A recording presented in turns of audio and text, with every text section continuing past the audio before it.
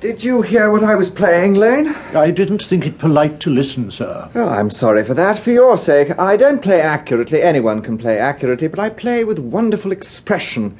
As far as the piano is concerned, sentiment is my forte. I keep science for life. Yes, sir. And speaking of the science of life, have you got the cucumber sandwiches cut for Lady Bracknell? Oh, yes, sir.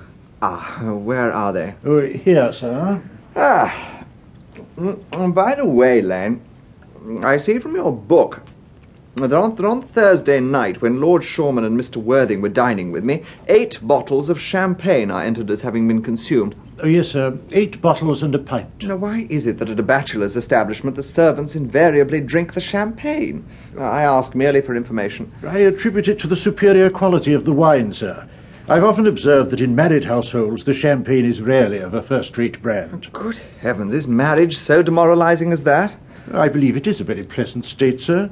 I've had very little experience of it myself up to the present. I have only been married once. That was in consequence of a misunderstanding between myself and a young person. I don't know that I'm much interested in your family life, Lane. No, sir, it's not a very interesting subject. I never think of it myself. And very natural, I'm sure. That will do, Lane. Thank you. Thank you, sir. Lane's views on marriage seem excessively lax. Really, if the lower orders don't set us a good example, what on earth is the use of them? They seem as a class to have absolutely no sense of their moral responsibilities. Mr. Worthing. My dear Ernest, what brings you to town? Oh, pleasure. What else should bring one anywhere? Eating as usual, I see, Algy. I believe it's customary in good society to take some slight refreshment at 5 o'clock. Where have you been since last Thursday? Oh, in the country. Oh, what on earth do you do there? When one is in town, one amuses oneself. When one is in the country, one amuses other people. It is excessively boring. And who are the people you amuse? Oh, neighbours.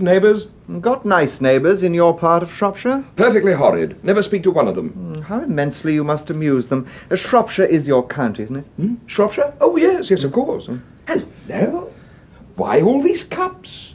Why cucumber sandwiches? Why such reckless extravagance in one so young? Who is coming to tea? Oh, merely Aunt Augusta and Gwendolen. How perfectly delightful. Yes, that is all very well, but I'm afraid Aunt Augusta won't quite approve of your being here. May I ask why? My dear fellow, the way you flirt with Gwendolen is perfectly disgraceful. It's almost as bad as the way Gwendolen flirts with you. I am in love with Gwendolen. I have come up to town expressly to propose to her. I thought you'd come up for pleasure. I call that business. How utterly unromantic you are. I really don't see anything romantic in proposing. It is very romantic to be in love, but there is nothing romantic about a definite proposal. Why, one may be accepted. One usually is, I believe. And then the excitement...